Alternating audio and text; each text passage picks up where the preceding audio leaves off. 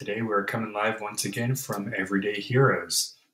We are going to give you the ahs and the feels because we are going to discuss 10 of the cutest animals on Earth.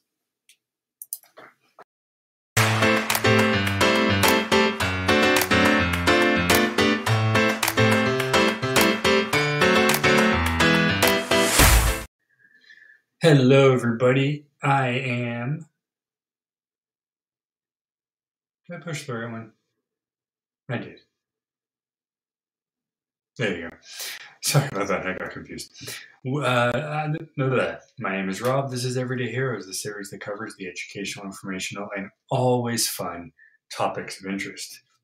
Now, today we're going to do something, that people do regularly on their phones. And come on now, who would disagree that cute animals aren't fun to look at?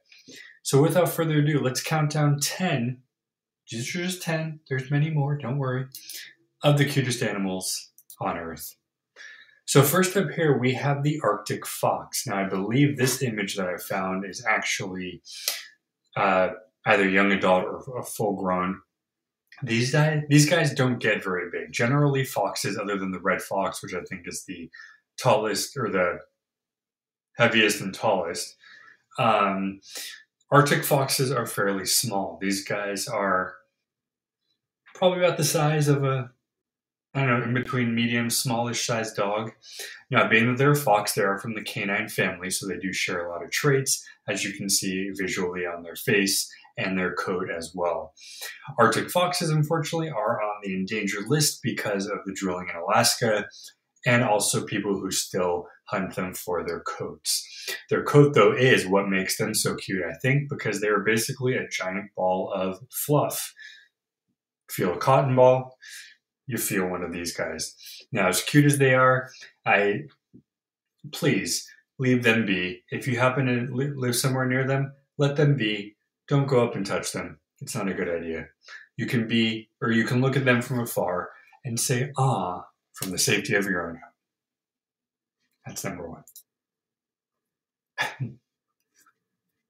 This almost looks not real, right? However, a baby sloth does look like this. Sloths in general are a very interesting animal, one of the few creatures in its own family line. They're related to other creatures, but I believe sloths themselves are really their own species. Baby sloths usually cling to their mom for most of the growing up period, and only leaving when they are at an age where they can crawl off, climb, eat, do everything they got to do by themselves. If you are lucky enough to be in rainforest areas of South America or in a reserve, you might be lucky enough to see a sloth mom with her baby. Regular sized sloths wouldn't say as cuddly looking. Their claws also look like something out of a really weird movie. But baby sloths, I think it's the nose. I just want to boot the nose. But baby sloths, I think, are one of the cuter animals of the world. Well, I couldn't pass by the piglet. Pigs in general, a lot of pigs do kind of continually have that cute face when they're older. However, when they grow, they grow. And pigs do not stay that size, even if they're called a micro pig. That's not a thing, really. Piglets in general, I think, are cute because not only are they kind of figuring out the world, they don't have their, teeth yet. Well, I mean, they have their teeth. They don't have their big teeth yet. And they're pretty fluffy. The only thing about them that's a little is they do scream bloody murder when you pick them up because they do not want to be away from their mom. Nor do they probably want to be picked up to begin with. However, if you're lucky enough to be somewhere with baby piglets, give one a pet if you can, if you're allowed to. They are pretty adorable, and while I wouldn't advise it, apparently these are kept as pets. But again, unless you have a farm, yeah. So these adorable fellows are, or girls, I don't know, it could be girls too. These are known as sand cats. And while these are kittens, a full-grown sand cat is actually not much bigger. It is the smallest of the wild cats. I'll have to get the exact size, but I want to say they're maybe 4 or 5 pounds at the heaviest. They are very tiny. These guys, too, unfortunately, are endangered because they are rare to begin with, and unfortunately, due to houses being built and their habitat being lost, these guys get caught in the crossfire. If you have a moment, go to National Geographic and type in sandcat. They have a really cute little video. Well, they have many videos, so make sure it's the right one. Some of them aren't so cute. But look up pictures of sandcats there, or just Google sandcat as well. This is one of my favorites because they literally stay kitten size forever. And how can you say it's not cute when it's that big? You want more small? The fennec fox. So similar to its Arctic fox cousin, these guys live in the opposite temperature. These guys are a desert-dwelling species. Those big ears you see help to regulate the heat to make sure that they don't overheat in the desert sun. They are cute, however, they're wild animals, and I know some people apparently have got them as pets, but yeah, I don't know. I don't think it's a good idea at all. However, if you are, if you have a zoo near you or a reserve, and they happen to be there, go check them out. They're not at every zoo because they're not really easily moved back and forth. Most of the time, because they live kind of on my side of the country, you'll see them in California, Arizona, Nevada, Utah type of zoos because this is kind of where they are. However, it's not to say you won't see them elsewhere, but it's kind of far and few to see. excuse me, to see them outside of their natural area. The cheetah cub. Now, interesting enough about cheetahs is that, they will stay with their mom even into their kind of teen years. Cheetahs end up being solitary, coming together only to mate and then leave. In the wild, most of the time, a cheetah will have a lot of cubs, but because of lack of food or because of predators or human intrusion, a lot of cubs don't make it either. So it's really important that zoos, which such like San Diego and I think the National Zoo, they do these breeding programs to repopulate the country. Over in Africa, where they are from, a lot of places will have reserve areas to reproduce and repopulate their area as well. These guys are very smart, and they can be kind of trained, which is not usually for a cat. And they're actually one of the few that kind of purrs similarly to a domestic cat. Most cats kind of grunt or make low noises. These guys actually purr, if you want to call it that. But either way, a cheetah cub had to be on that list. Need I say more? Okay, let's go on. No, I'm just kidding. Giant panda is also one of the most endangered species out there due to habitat loss and human intrusion. Places like the Smithsonian, the National Zoo, San Diego Zoo, I believe one of the big zoos in Texas as well. And I think the LA Zoo at one point did it. They are all part of the repopulation. What do you call it? Thing. Better word than that.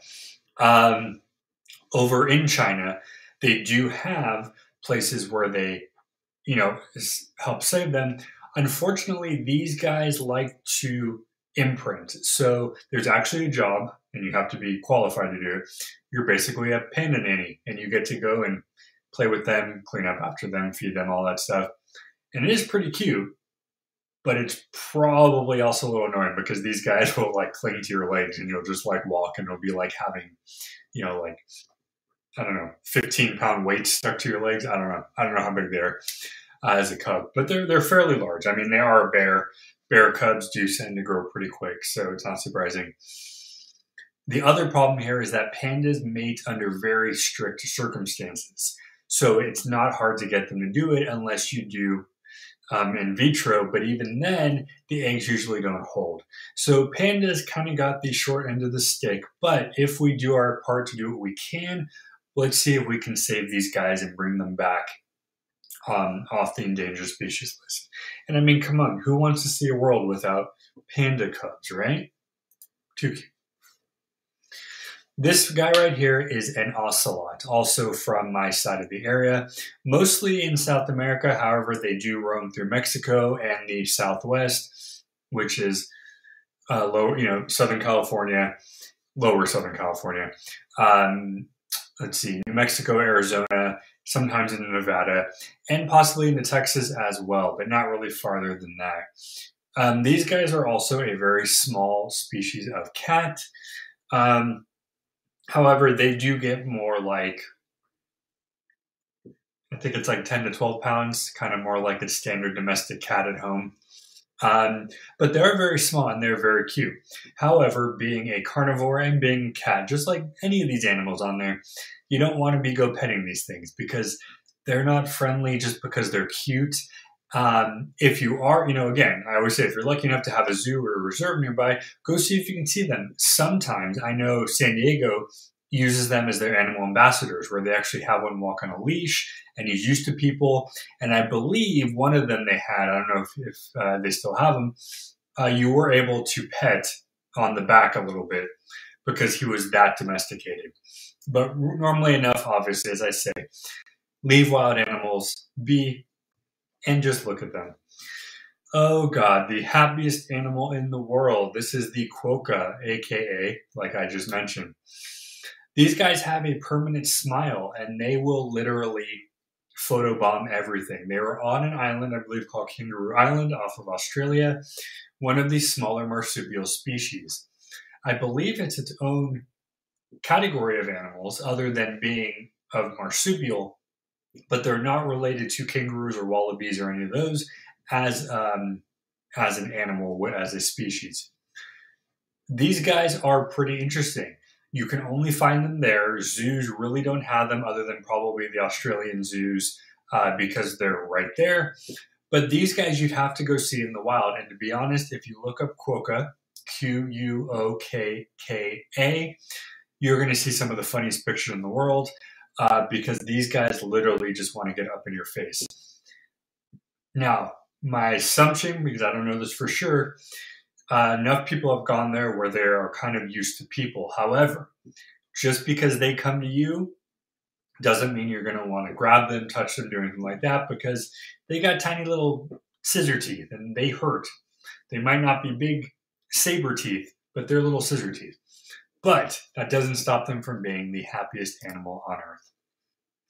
Now, this last one kind of was with the quokka. I wasn't sure who to put, but I decided to end it with the red panda. Not related to the panda at all. This guy here is a species of its own. More closely, I think, related to raccoons and weasels and stuff like that. These guys, too, are on the endangered species list. But because of zoos in New York and Washington, California, and other places, they are trying to repopulate back into the wild. These guys are funny little dudes. You've probably seen plenty of YouTube videos of them just flopping around in the snow or doing that like attack stance and then falling. These guys are very smart as well. I believe I was watching an Animal Planet show where they taught this guy to go up when it was time for his exam so the vet can do its thing, give him his injections, and then go off and do whatever. But again, similar to the other animals on here, these guys are endangered. So let's do our part to see what we can do to help. Hope you guys enjoyed this video. Did we give you enough of the oohs and ahs and the feels? Let us know in the comments there. If you haven't yet, please subscribe. YouTube and Twitch, official Rob Glosser for both. Boom, we got a brand new week of stuff. Until then, stay curious. Bye, guys. Thanks for watching.